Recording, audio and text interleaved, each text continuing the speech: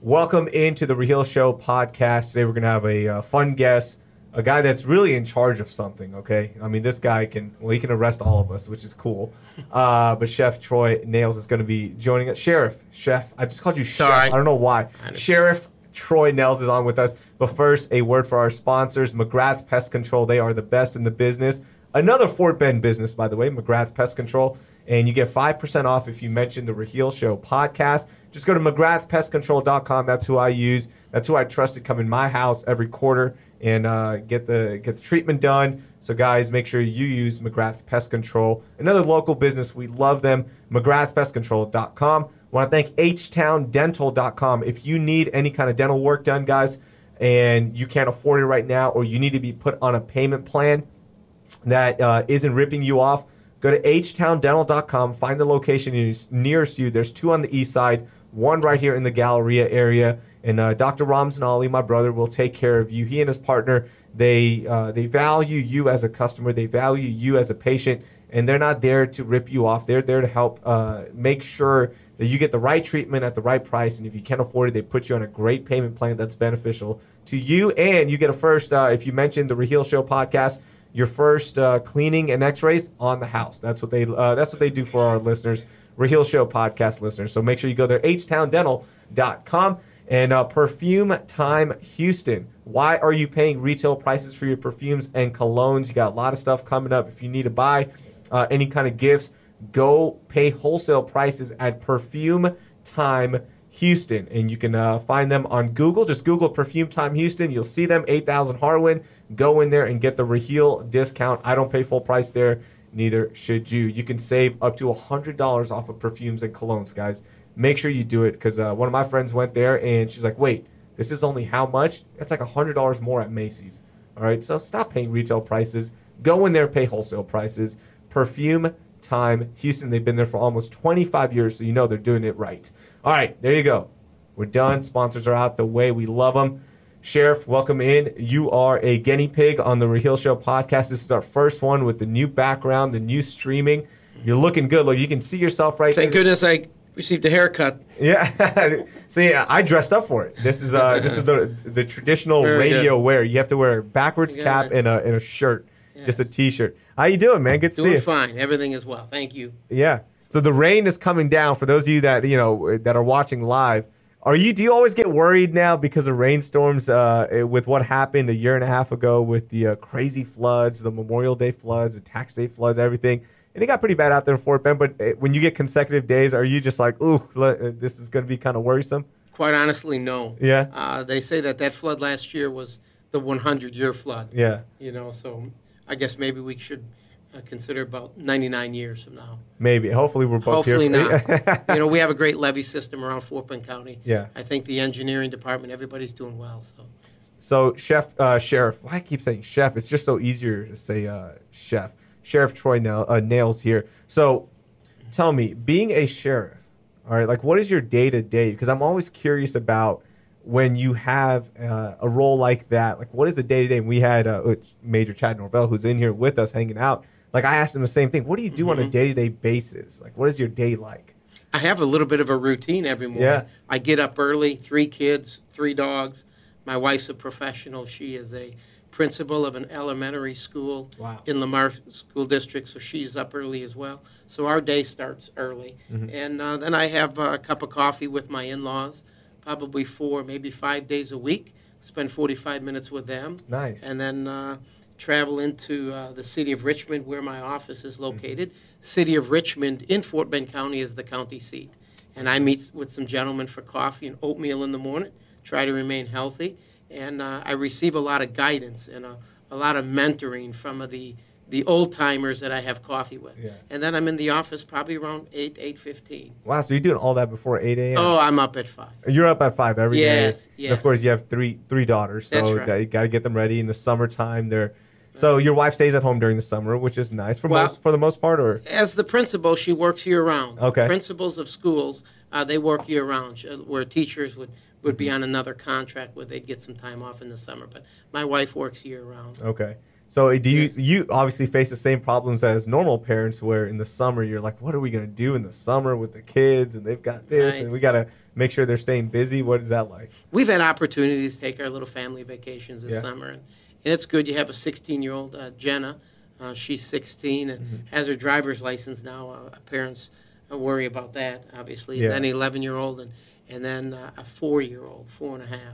And quite honestly, Raheel, I don't know how that happened. Man. It was a stressful campaign. That is and you had a campaign on top of it. It's wonderful. And Yes, you obviously have your job. Your wife has her job. Sure. So now with your daughter, is she, okay, how is she driving? Is she like the perfect driver or is she more, like if I get a ticket, my dad can get me out of it? What's her attitude like? One thing I did with her is we sent her to the driving schools where it's several weeks where you attend class and then you'll jump in a car with other students as well as a certified instructor to take them and try to teach them the rules of the road.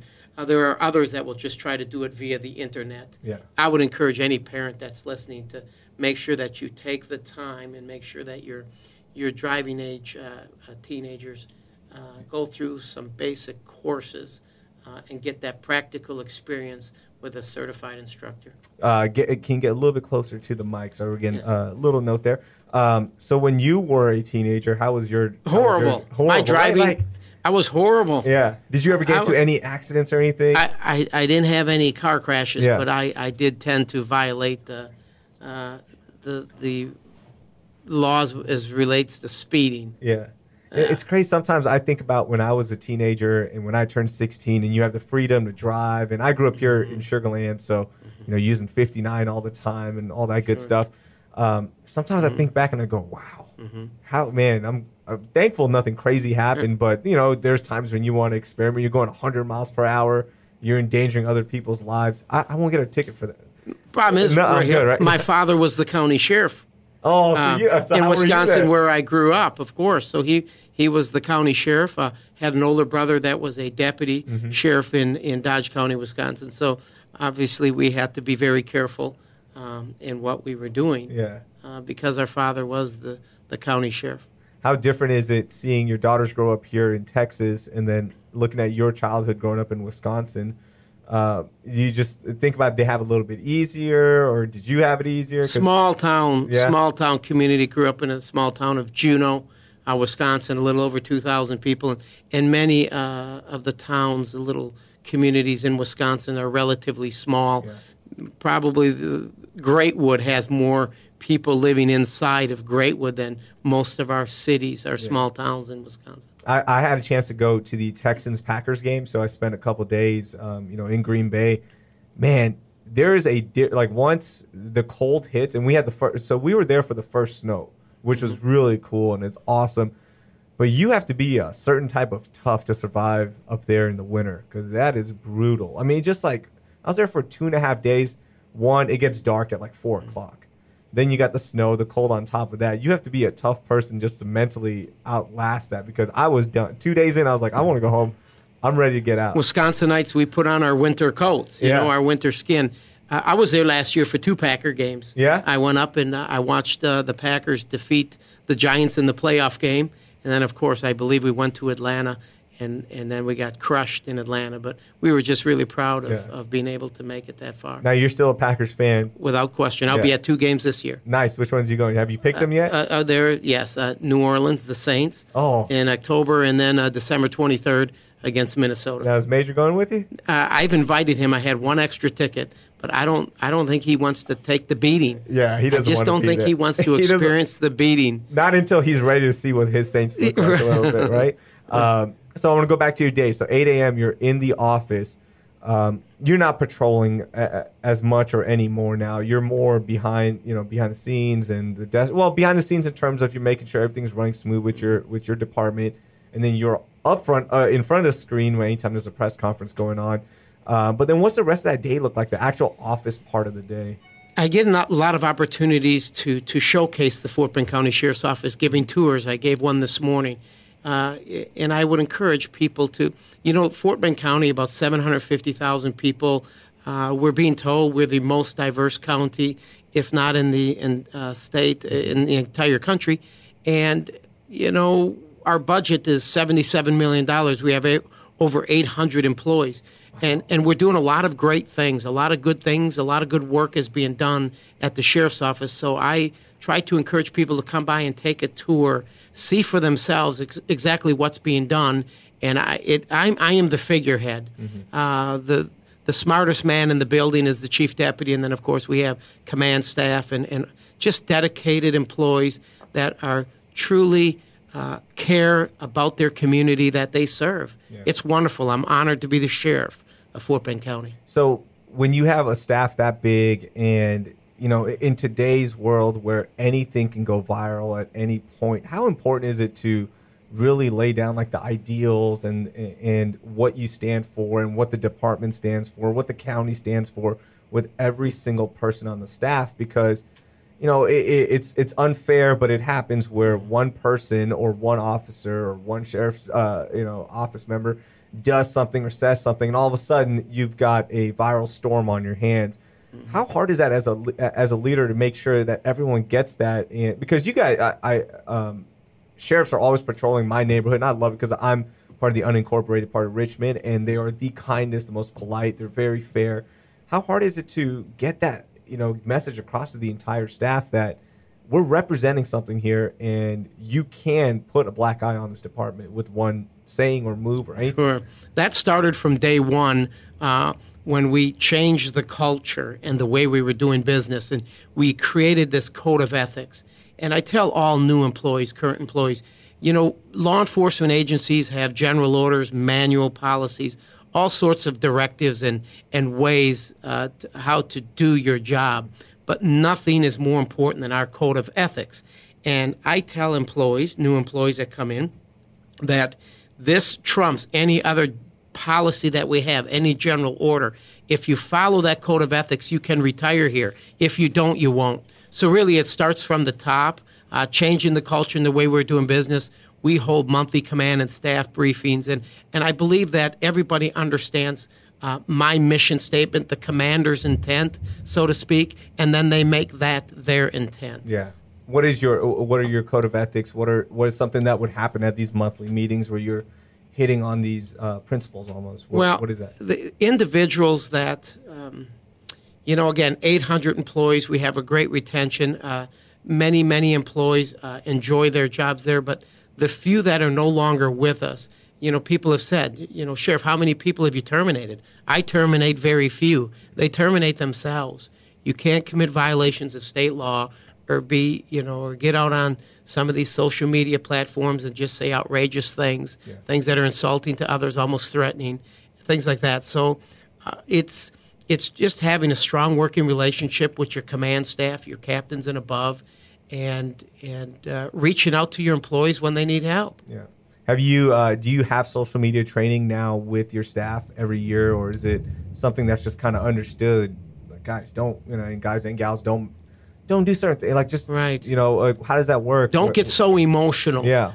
We had a deputy, a great guy, after the shootings that took place up in Dallas, mm-hmm. where 5 peace officers were killed on that evening.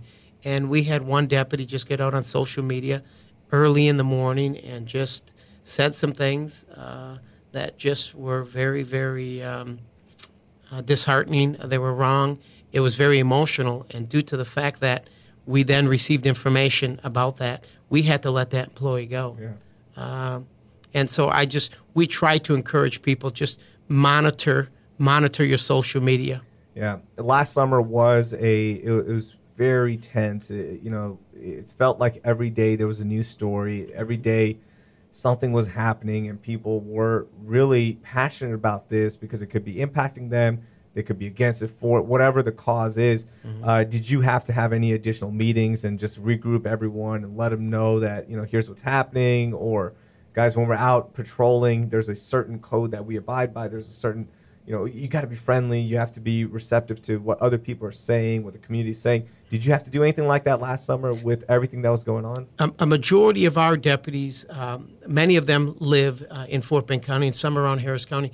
They understand that there's a great deal of diversity within Fort Bend County, and they have to embrace that diversity because that diversity is here to stay. Just last week, we held a little class just on various cultures, 3 predominant minority cultures, Sikh, Hindu, and Muslim faiths, and talking a little bit about what do they really truly mean, what are their belief systems, how do they differ, what are their cultures all about. And it was very well attended. We had several of our employees there, as well as we invited the community, and many showed up. So we're going to continue to hold these, I guess, maybe diversity classes, because we have to truly have a better understanding. We've done well. Fort Bend County, the municipalities, the local leaders and stuff, we've done very well reaching out to the diversity that makes up Fort Bend County, but we need to continue to do even more. And as you mentioned, that the event that you held, but you're also very outgoing in terms of attending a lot of events hosted by various communities. I invited you to an Eid celebration a while back, and you already had another one you were going to. How important is that? Because Fort Bend, as you mentioned, in terms of national numbers, I think we're one of the top in terms of how diverse we are as a community, as a county. How important is that for you to learn about those that you're serving? It's very important that I have a better understanding. And you're right.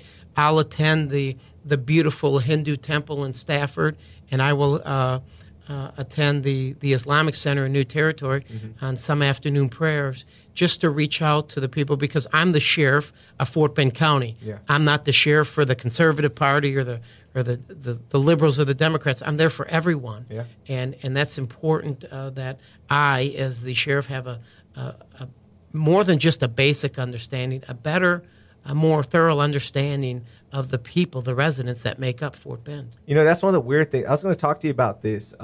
So you ran as a Republican, and you have to run, by the way, to become sheriff. A lot of people might not know that for whatever reason. But I've never gotten a sense, in living in Sugar Land my whole life and being now back as a resident with a family of my own for the last 4 years, I've never gotten a sense ever like, oh, that's a Republican sheriff, or oh, he's a Democrat. Like, it's so weird that even though you have to run on a ticket, once you're elected, that's it. I mean, for the most part, I feel like it's one of those things that I don't know why we do anymore, and why you have to run on a ticket, but it's a weird thing that it still happens, because you're right. You're choosing to serve the people, and you're elected to serve the people, and after that, it's just, as you mentioned, you're just serving. That's it. The sheriff isn't a policy maker. I don't create laws like they do in Austin. So you're right. Some people would say it almost should be a nonpartisan position. When we arrest you or we bring you into the booking, we don't ask you if you're an R or a D, or if you're pro-life or pro-choice, and then determine where you're going to be. We are sheriff for all the people. Yeah. So it's my job again, and I have many friends that are liberals, and then I have many friends that are conservatives. I am a fiscal conservative sheriff, and I think I have demonstrated that for the past 4.5 years. Yeah, you really have. I was reading up on what you've accomplished so far, and you've been sheriff since 2012. How hard was that to change the culture of a department that might be used to a certain way, whether it be attitude, fiscally, to come in there and change it all up? What was the kickback, and how hard was that? It took a few years, and there was a certain amount of there was some turnover for those that could not or would not accept the changing the culture and the way we were doing business. But now I think after 4 years now, I think people pretty much understand that the good old boy system no longer exists. We have a civil service commission, so if you get promoted at the Fort Bend County Sheriff's Office, you've earned it. You've earned it, and I congratulate you, and we make promotional ceremonies a big deal because we appreciate individuals that accept the challenge to do a little bit more, to go a little bit further, and you've earned it. So I'm very proud of that fact. And it took some time for us to make some adjustments in some areas, specifically criminal investigations, because we weren't very good at solving crime. Yeah, that's the job, though, right? Like, it is the job. I'll just mention one area, a category, burglaries, residential burglaries, for example. Fort Bend County, they will tell you that it grows around 30,000 people annually. Wow. So when I took office in January of 2013, in 2012, the Fort Bend County Sheriff's Office, they reported 1,672 burglaries. So there were 672 burglaries in 2012. This year we are on track to have less than 850. Wow. And now think about that. 4 years, the county's grown 120,000 people, and we could see a reduction in burglaries by 48%. How do you do that? That's smart patrolling, smart management. Well, how do you do it? It's working together with our law enforcement partners in the municipalities, working even outside of the county. We have a great working relationship with HPD as well as the Harris County Sheriff's Office, but it's our social media platforms, getting the community more involved and having individuals call when they see something suspicious going on. So it's a great partnership. Yes, there is leadership, and fortunate for me, I get a lot of the credit, but believe me, it's not me. So, and it's also in the last 4 years, monitoring systems have gone up. You've apps like Ring and Blink and all these companies, and you can now get footage. So you, as officers and deputies, can see exactly who you're looking for or suspected, burglar, whatever it is. How many videos are you guys sent on a daily basis or a monthly basis where people are like, hey, I think this guy's up to no good? Because I see it on Nextdoor all the time. Right. I know you guys are both on Nextdoor and as your professional accounts. I mean, literally every day it's like, hey, I think somebody shady's at the front door, and here's the video, guys. How many do y'all get sent? If I get that many on Nextdoor, how many do you get sent as an officer? Quite a few. If a crime has taken place in a certain neighborhood, patrol deputies, detectives specifically, will canvass that neighborhood to look at other people's camera systems, because many homes have the camera system, and they're so cheap today. I mean, years ago they were quite expensive. Now you can go to one of the Home Depots, buy 6 cameras and everything for couple $100. So they certainly do help us. And a lot of those cameras are pointed in driveways where these knuckleheads are committing burglaries of motor vehicles, or some of the cameras we even pointed out in the street, so we get the suspect vehicle going down the street. So it certainly does help. Yeah. So do you also have, I've always wondered this when you are trying to solve something, because now every light, every signal has some kind of camera on there. Do you guys have the access to just go through and look at traffic, or is that just more Hollywood where you watch a show and, like if there's a crime, they'll go through all the data at this signal and then they'll see that one car and there's that aha moment? That's more for public safety, emergency management, helping first responders like the fire department or EMS get through intersections, because they will have the ability to change lights from red to green so ambulances, fire trucks can get through more smoothly. But we do very little with those. So that's Hollywood BS, pretty much. Well, I tell my daughter there's a camera on every intersection, so be very careful. Absolutely. So you're in the office, you're doing tours, I'm sure there's a lot of meetings that you have to attend, and you've got all these documents and this and that going on. Are you just constantly in meetings from the moment you walk in, or is there like a little downtime there? What is that like? Yeah. Well, first off, I have no stress with my job. Yeah. Raheel, you will not see any stress in my eyes. You won't. It is an honor to serve as a sheriff, and we're doing so many great things, and many individuals from the public will just come in and stop and say hi. Many of them will be bringing in their children, and deliver baked goods and other goodies just to say thank you for what we do for the community we serve. Because you're right, there's been a lot of criticism from the media and others about law enforcement, and we've had some bad apples. Yeah. We've had some officers around this state and nation make some poor decisions, and they've been caught on some of these cameras. Yeah. And, one thing that we're not experiencing that in Fort Bend County. I've always said, you can keep Ferguson, Baltimore, Cleveland, and everything. Keep it there, because it's not happening here. It's not happening in Fort Bend County.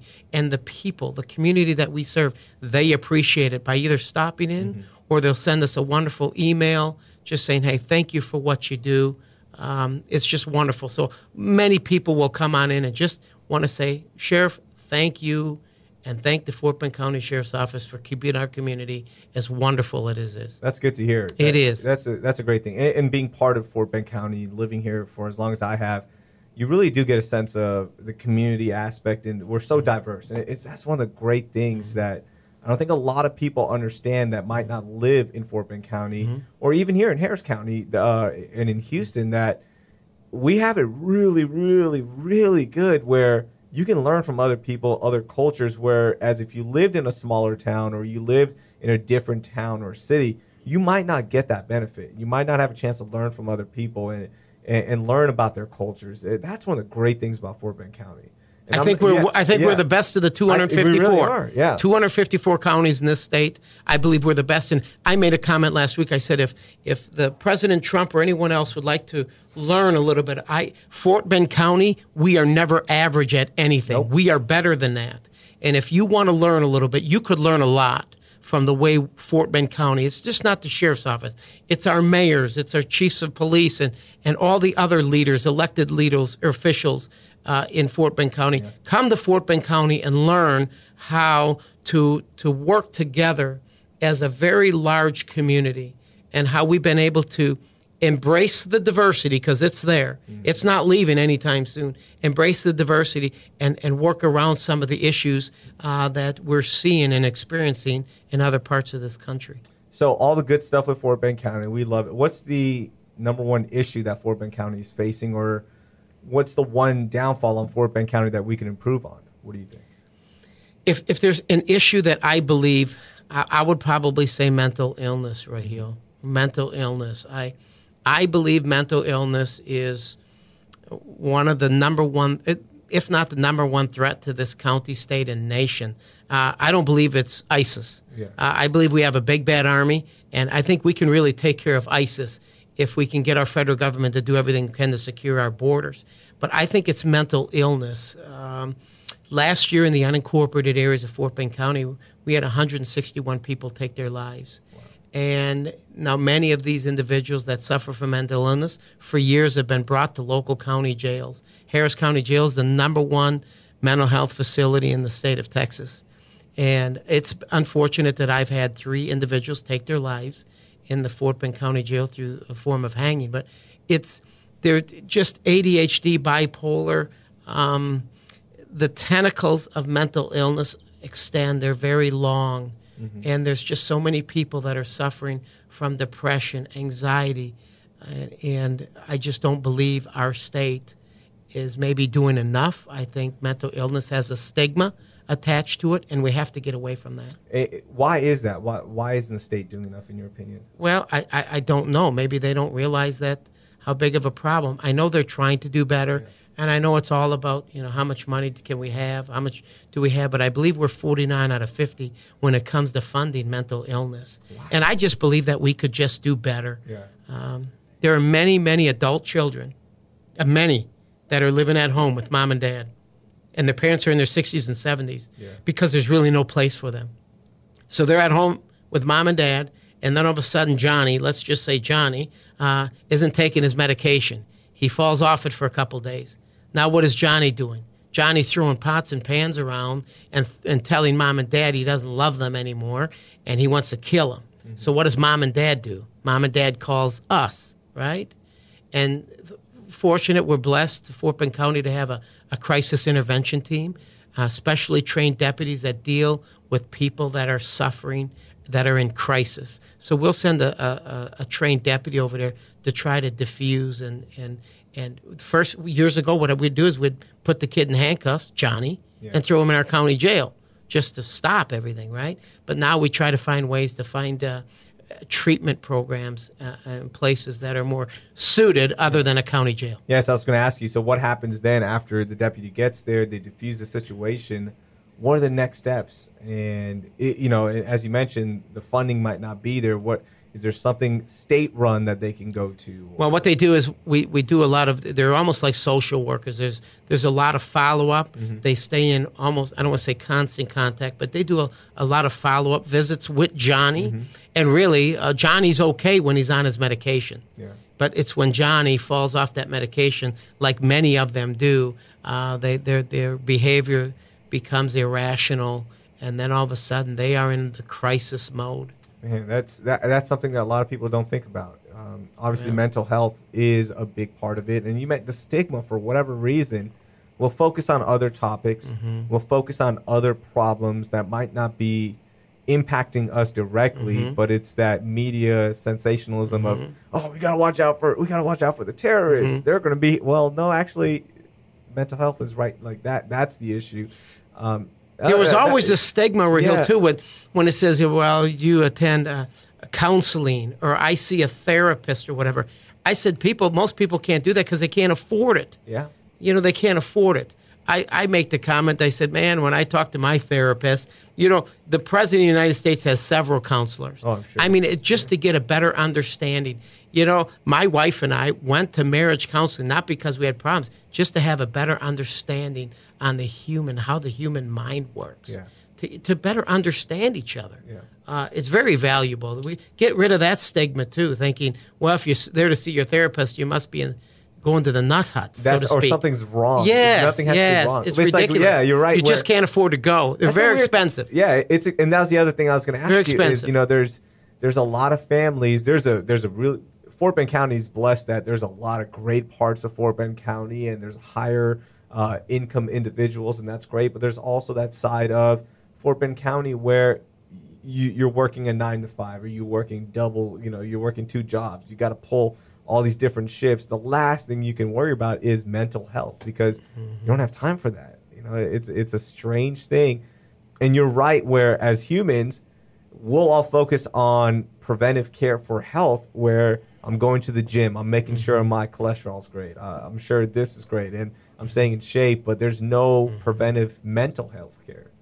You're right. Man, and really over just the last few weeks, individuals that have taken their lives, a lot of it seems to be some depression seems to be very common.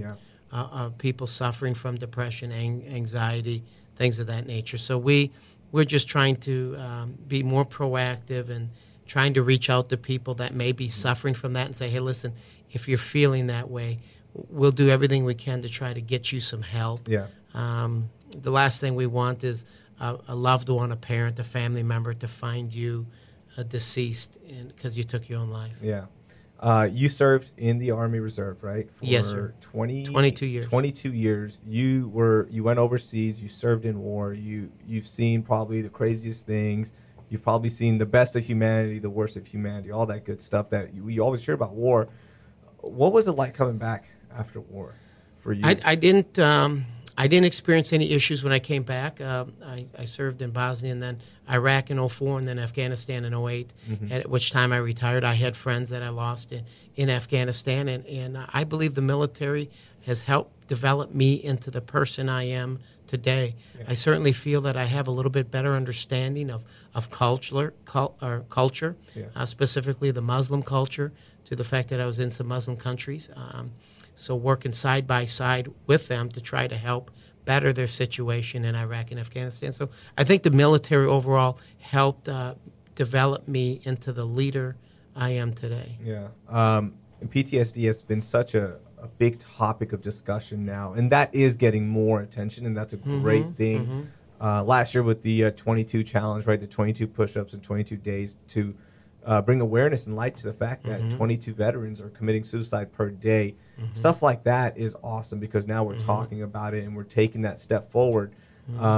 For you, did you have friends or anybody that experienced PTSD, and what outlets do they have and what help do they have? And especially when you retired in 2008, it wasn't in the forefront. It wasn't something that the mainstream public was talking about. You've got to.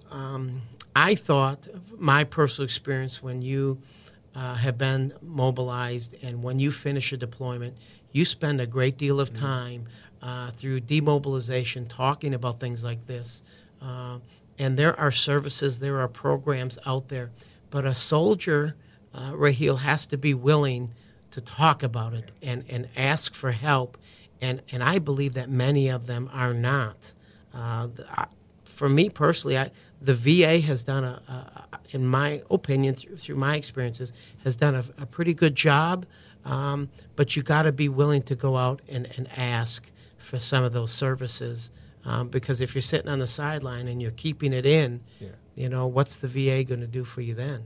That's a great point. I mean, if you're not willing to be helped, then yes, it is a weird thing where, soldiers have been taught that you can get through anything. You got to be tough. There's a stigma, right? You're the toughest stigma, one. Yeah, right. And something so small, you're thinking, oh, I'm feeling a certain way. I can deal with that. I can deal with it. And then you rely on alcohol sometimes for veterans, and that's a tough thing to break that cycle. But now so many people are focusing on it, and that's a good thing. Alcohol dulls the pain. Yeah, that's their way of getting around it, and really, what will mom and dad really think? Yeah. I'm 23 years old, did 4 years in the Army, and spent a tour to Afghanistan and Iraq. And if I come back and say I've got some problems upstairs, what are mom going to think? What is the potential for good employment in the future if people find out that I'm feeling this way? It's that stigma that we have to we must do better as a country when it comes to dealing with people's mental wellness / mental health. So when you were deployed, you were in Iraq for a while. Yes, sir. What was that like? Well, back in 2004, it was OIF-2, Operation. It just began in 2003. Just before I arrived, they captured Saddam. So we were going through a lot of. I'd almost say it was a little bit like the Wild Wild West. They were going to go through some currency exchange back then. I was in Special Operations Group, so I was able to drive around in a black BMW from my experience and wear civilian clothes quite often, and just travel around the northern parts of Iraq, Mosul. You've heard of Mosul, Erbil, Kirkuk. I'd get into Baghdad every once in a while and talk about helping to figure out how we're going to help rebuild this country. So you had a lot of meetings with leaders out there and government officials, and you're just trying to figure this out, pretty much lay a plan down.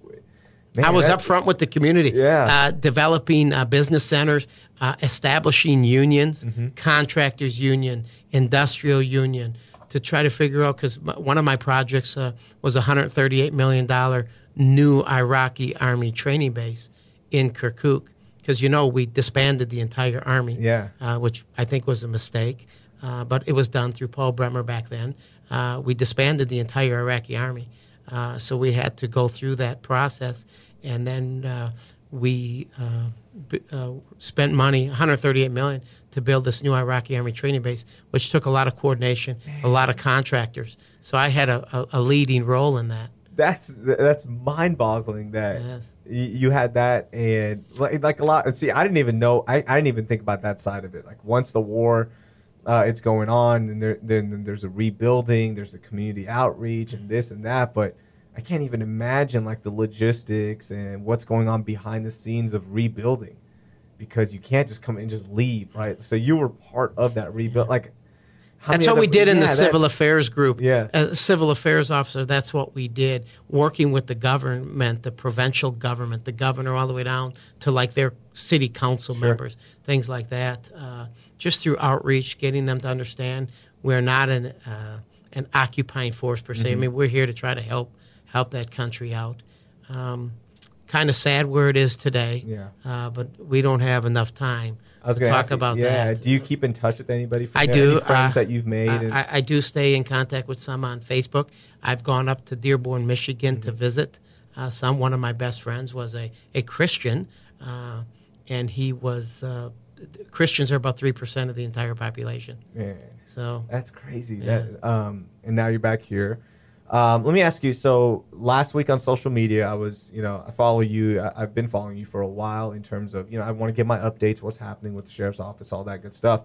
And I saw a tweet come across my timeline where KTRK posted a video of you talking about the new ICE 287G, right? That's what it's called. And I don't know if misquote's the right word, but they misreported about what you were holding this press conference for. First of all, let's talk about that real quickly. What is that ICE 287G? 287G is a program that ICE, it started in 2006. And what it is, it started, in 1996. And what it does is it's where local law enforcement agencies, sheriff's offices throughout the country can send their personnel to training up in another state and receive some training from ICE, and then go back to their respective agencies and start putting detainers on individuals without having ICE there. It's kind of like you're somewhat of a slash ICE agent as well as a. So you have the whatever. formal training. Sure, 4 weeks. Yeah, 4 weeks. You got that training. You're almost you're almost like a hand for ICE or an extension of it. Okay. Right. And to date, this has been in existence for over 20 years. Currently, there are about 80 agencies in the entire country that participate in this in 18 states. Here in the state of Texas, there are 18 sheriff's offices that have this partnership with ICE. There are 254 sheriff's offices in Texas, and there are 18. So 93% of us are not part of 287G, and I'm on record. I support the wall. I support building a big wall with beautiful gates because I'm all about legal immigration. I'm against illegal immigration. I'm all about kicking the bad hombres out of this country. That's going to be challenging in itself because let's just say 10% of them are committing serious crimes, felonies, and there's 10 million here. Well, getting 1 million people out of here, these bad hombres, let's start there, and then let's have meaningful conversation about the other 9 million. But the 287G, every day, Raheel, we send the list of people that have been booked in the county jail for the last 24 hours. That list, every day, 365, goes to ICE in Houston here, the Houston office. Houston office will look at it and say, I want you to put a hold on this person, that person. The relationship we have with ICE is great. We're not experiencing any problems. And I don't feel I need to spend $500,000 by hiring more personnel for political expediency. I mean, I just can't. I just don't feel it would be right to the taxpayers to spend $500,000 and we're really accomplishing nothing more than we are today. So it's something that ICE wouldn't even pay for, the training, or is it? Oh, they'll pay for the training. But you got to hire the new personnel. Well, if I'm going to have this relationship, I would have to hire 6 personnel because if you're going to do it 24 hours a day, 7 days a week, I'd have to hire 6 more personnel, go through the training, and then that would be their job in the Fort Bend County Jail. But we're not experiencing any problems with our relationship with ICE. Everything is working. Why throw money at something that isn't broken? And I think there's a lot of misinformation. I think they're saying that the sheriff is weak on immigration. He's for sanctuary cities. I'm not for sanctuary cities. I don't really know how to define them, but I'm not for sanctuary cities or any of that. But, sometimes I just maybe can't drink the Kool-Aid. Yeah. Or won't drink the Kool-Aid. So when something like that happens where you have this great relationship with the ICE office in Houston, you provide the list, they tell you, hey, here's what we need your help with. You guys are willing to work with them. Yes. And then a news outlet, it's really not like a news editor or something. It's somebody that's running their social media accounts, post this. How frustrating can that be? Because that's the first impression that whether it be, people that you're serving or people that are already kind of like, oh man, I knew it. I knew Sheriff Nehls was like this. Nehls was like this. How tough is that to fight that and that first impression? Because now people think, oh yeah, I knew it. They were like this. Like, how hard is that? It can be difficult, and it's my own issue because then maybe I have an issue with my messaging. So maybe I have to do better with that. I don't think people, if you really would have watched the 18 minutes, it would have shown that I supported President Trump on most of what he does, supporting the building of the wall. So I don't know where anybody could create the perception that I'm weak on immigration. They just maybe weren't paying attention. Yeah. But you only get these little sound bites. Sure. And that is a problem. But I'm going to spend the next few months to try to help clarify my position. Okay. But I just don't feel that we need to spend $500,000 of taxpayers' money. And quite honestly, we're here last thing on this, and that is some people would probably tell me, there may be some political consultants that would probably tell me, just for the political expediency, just spend the $500,000 because then you won't have to talk about this anymore. And it will show that you're tough and you support all of this sanctuary city bill, and 287G. But I'm just not made that way. I just don't feel I need to spend money on something that isn't broken. That's a good, and you're right. Where if you that's what you feel, you have more information about who you serve and your office more than anybody else, and people will still try to convince you otherwise. That's a strange thing. Like, I've had a few say trust the guy that's in charge and he knows his department. Right? And I think most people do. Truly, with our performance over the last 4.5 years, I think people truly do understand who I am and respect that what we've been able to do at Fort Bend County, and that I am concerned and care about every single person that calls Fort Bend County home. I have 3 children. Yeah. What do you think? You think I don't care about the safety and security of my wife and my children? Come on now. Yeah. You know better than that. So I think it's just, I just can't do things just for political expediency. Yeah. I won't. I love hearing that. I love hearing that there are people out there that, you know what, you stand behind what you believe, and I'm not going to just do it because you got this push and pull going on with other people, and they might try to convince you otherwise. I love hearing that. You know, they say you just throw money at something, it'll fix the problem. No, it doesn't. Well, look at our government. Yeah. What I think a great poet once said, "More money, more problems." There you go. I think that was Puff Daddy. That was okay, so here's the other thing I want to talk about. So you support the wall. Mm-hmm. And you know what's weird is somebody that might be listening to this, they go immediately, "Oh, Sheriff Nehls supports the wall." But you had a beautiful answer where, with big gates, you support legal immigration. You support people coming into this country the right way and getting that opportunity. I'm an immigrant. I moved here when I was 5. My parents moved here, and of course we went through the legal channels, and then it took a while for us to become citizens because we were also here when 9/11 happened, and there was a lot of red tape afterwards, but we became citizens in 2008, and it's awesome. I love this country. I tell this to everyone. I love this country more than somebody that was born here because I had to earn my way. I had to earn my citizenship, and I really do value it, right? But how hard is it where I hate bringing race into this, but as a white male who is a Republican sheriff, when people hear I support the wall, that they might immediately think, "Oh, Sheriff Nehls doesn't like immigrants." Like, how hard is that to like? It's so frustrating hearing when people get upset about little things. They go, "I knew it," or it's got to be tough. And you're in a leadership position. Sure. Do you? Raheel, good question for you, my friend. Yeah. Let's say that the number's 10 million that are undocumented, illegal, whatever you want to use. Why are they here? They want a better life. Because this is the greatest country in the civilized world. What a great place.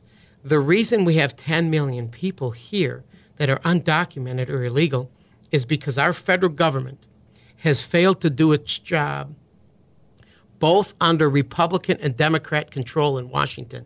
Everybody wants to sit and blame the black man, Barack Obama. This goes back. Immigration problems have been in existence in this country for decades, and nobody has done anything about it until the Donald Trump. When our federal government has failed to do its job in securing that southern border, people are just walking back and forth. There's a story last week, a guy been deported 20 times. I didn't think it was possible. Can you imagine being deported 20 times? How does that even happen? Yeah. Why not after the second and third time? Are you kidding? 20 times. So when our federal government has failed to secure that southern border, that's why we have so many undocumented here. And I understand why they're here, because we are blessed to live in the greatest country in the world. So now what we have to try to do is figure out, okay, what are we going to do now that we have a president who is strong on immigration reform, which I agree with. The only way that you can help with some of these issues are, in my opinion, building a border wall. I support the border wall because I think it does 2 things. It will help curb some of that illegal immigration, but it will help keep some of the illegal drugs coming into this country. We have an enormous amount of illegal drugs coming into this country. Matter of fact, I would say to you is, how's that war on drugs working out for us?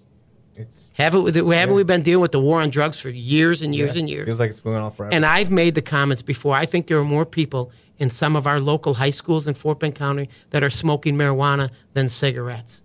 They are smoking more marijuana than they are cigarettes.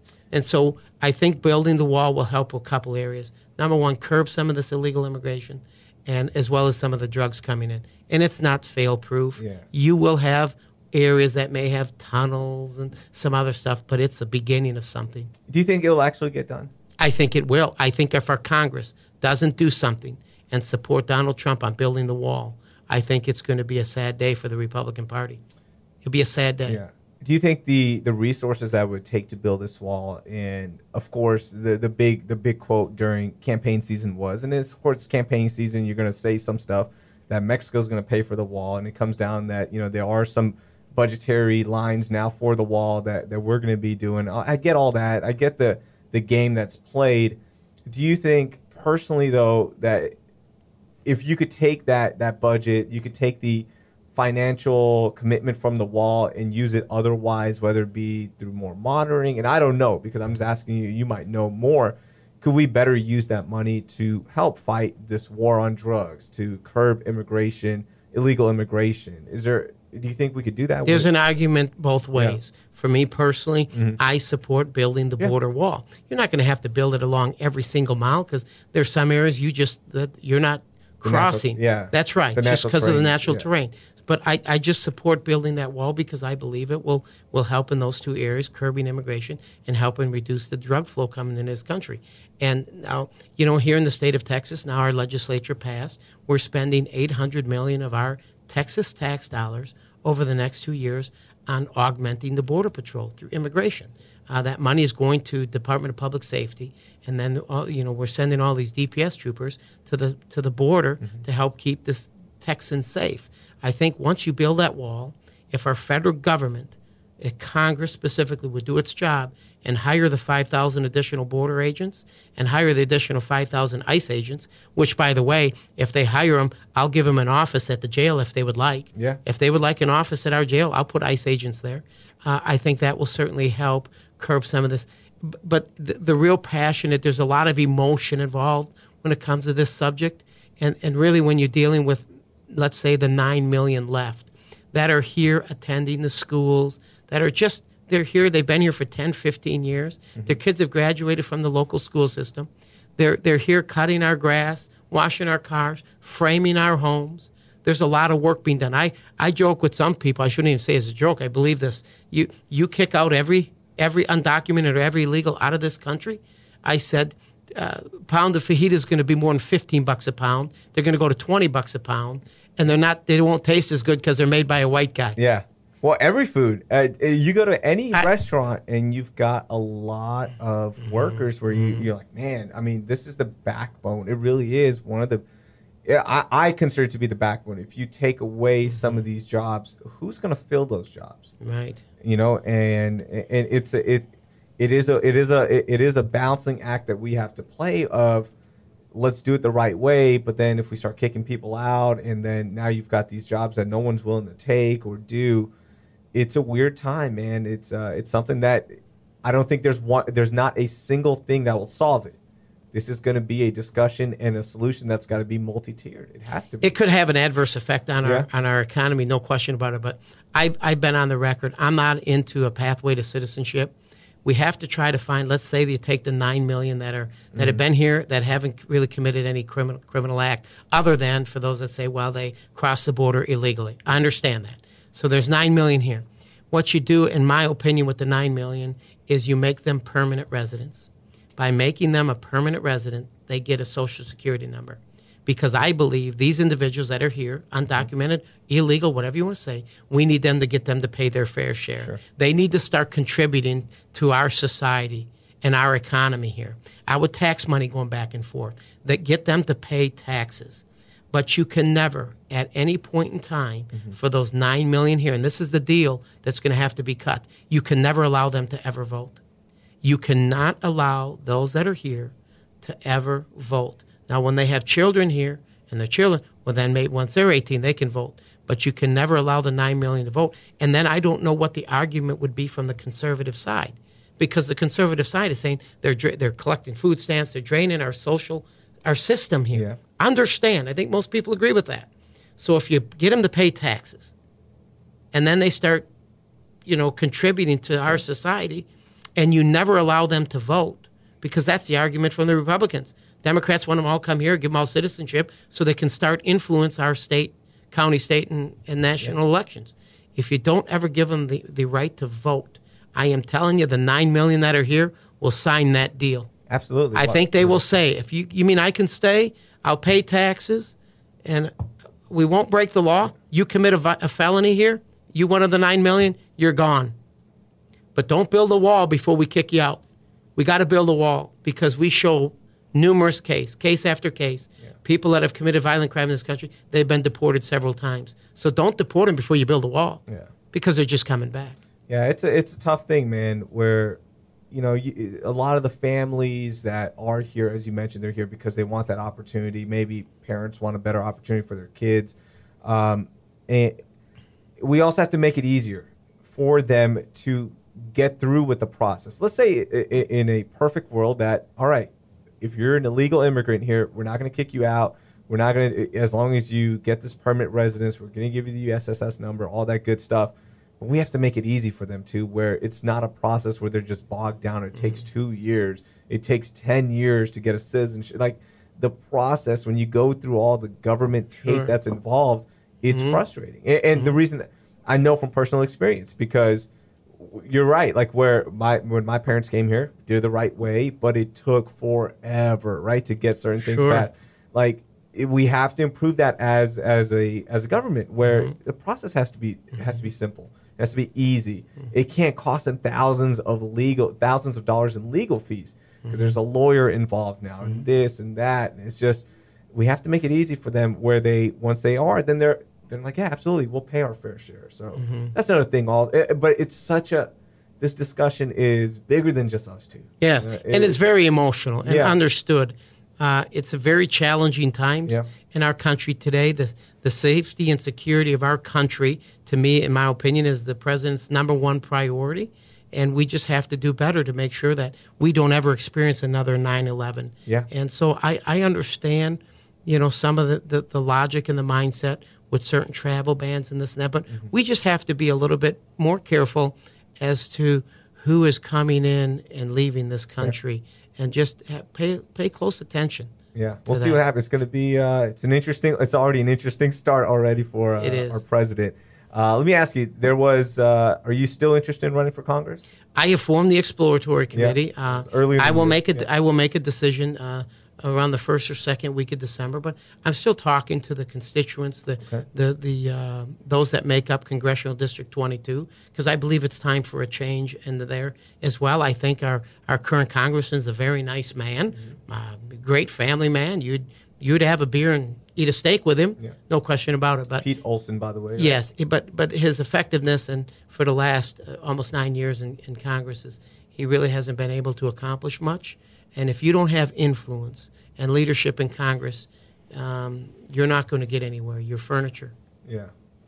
The decision to run for Congress, or to at least explore that and have a committee formed, all that good stuff, is it because, as you mentioned, there's just been, for the last 9 years, in your opinion, he's just been there. Is it because of the frustration of that? Is it a motivation of you just want to make people's lives better? How does one get to that decision where you go, all right, now let me at least look into this? I believe I'm being guided by, Raheel, I'm being guided by a higher power. If I run for Congress, if I decide to run for Congress, it's because I'm being guided in that direction. Like I told you earlier in this program, I have no stress in my life. I don't have any stress. I believe that things are set for me. The pathway has been set. I'm just going to follow his guidance, and go from there. But I believe that it really takes one person at a time. Yeah, there's 535 up there. It takes really one person at a time. What's campaigning like? I've been doing it now. What's that like when you? I think it's fun. I actually enjoy knocking on doors, talking, looking at people in the eyeball, and just reaching out and finding out what issues do they really have. What do they feel what's most important to them, and what's broken, and then what do we need to do to sustain what we have going on in this country? Because not everything is bad. Sure.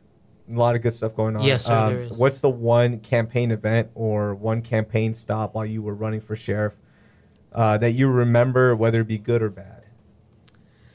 Well, the election for sheriff was probably one of the dirtiest elections they've probably had in Fort Bend County. I was up against an individual that, he and I communicate today, but it was a rough time. But campaigns, elections are big boy sports, so you have to have very tough, thick skin. So I believe that should I decide to run for Congress, that could tend to be a very, very contentious race. But I believe my last election has kind of prepared me for some of the worst. Because that's a different, like running for sheriff is awesome, right? But when you're starting to run for Congress, that's when the real party starts in terms of what's happening. Every little campaign update, every stop is important. Sure. So you ready for that if you decide to run for Congress? If I decide to run again, you sit and you consult with your family, talk to my wife and the kids and my close friends, and we'll just have to wait and see. But I'm excited about what the future holds. It's going to be interesting to see what happens. All right, last thing I want to talk to you about. You got 2 helicopters from the Army? Yes, OH-58s. So how did that happen? Where they just gave you helicopters? Well, they did. Actually, they don't give anything away. Yeah, that's what was the... Because that's not right that they're just giving stuff away. But what happened? It's through the military's 1033 program. Okay. And obviously, because of my military background, I had a basic understanding of how that works. So I actually found out that they had OH-58s, Kiowa helicopters, and they were in Kentucky. When I found out that there were some available in the state of Kentucky, I jumped on a flight the following day, flew to Kentucky, met with a chief warrant officer, had a meeting set up, and so I think there were 8 or 10 or so available. And so I had the chief take me around and explain each helicopter, and I picked the best 2. And so all of a sudden, Fort Bend County Sheriff's Office name is on those 2 helicopters. Matter of fact, I didn't even have a pilot to fly them back. Yeah. So I contracted with the Harris County Sheriff's Office. I did. Reached out to Harris County Sheriff's Office because they've had helicopters. Said, hey, can I contract with a couple of guys to fly to Kentucky and pick these up and then fly them to Fort Bend County? And they did. And so now this is probably 2.5 years old now. The helicopters they're beautiful aircraft. The one is equipped with all the equipment that you need to fly day and night, digital mapping, FLIR, heat sensors, searchlights. They've been a big help to Fort Bend County because I've always said this isn't Matagorda County. I mean, we continue to grow. Nothing against Matagorda, don't get me wrong. Matagorda County sucks.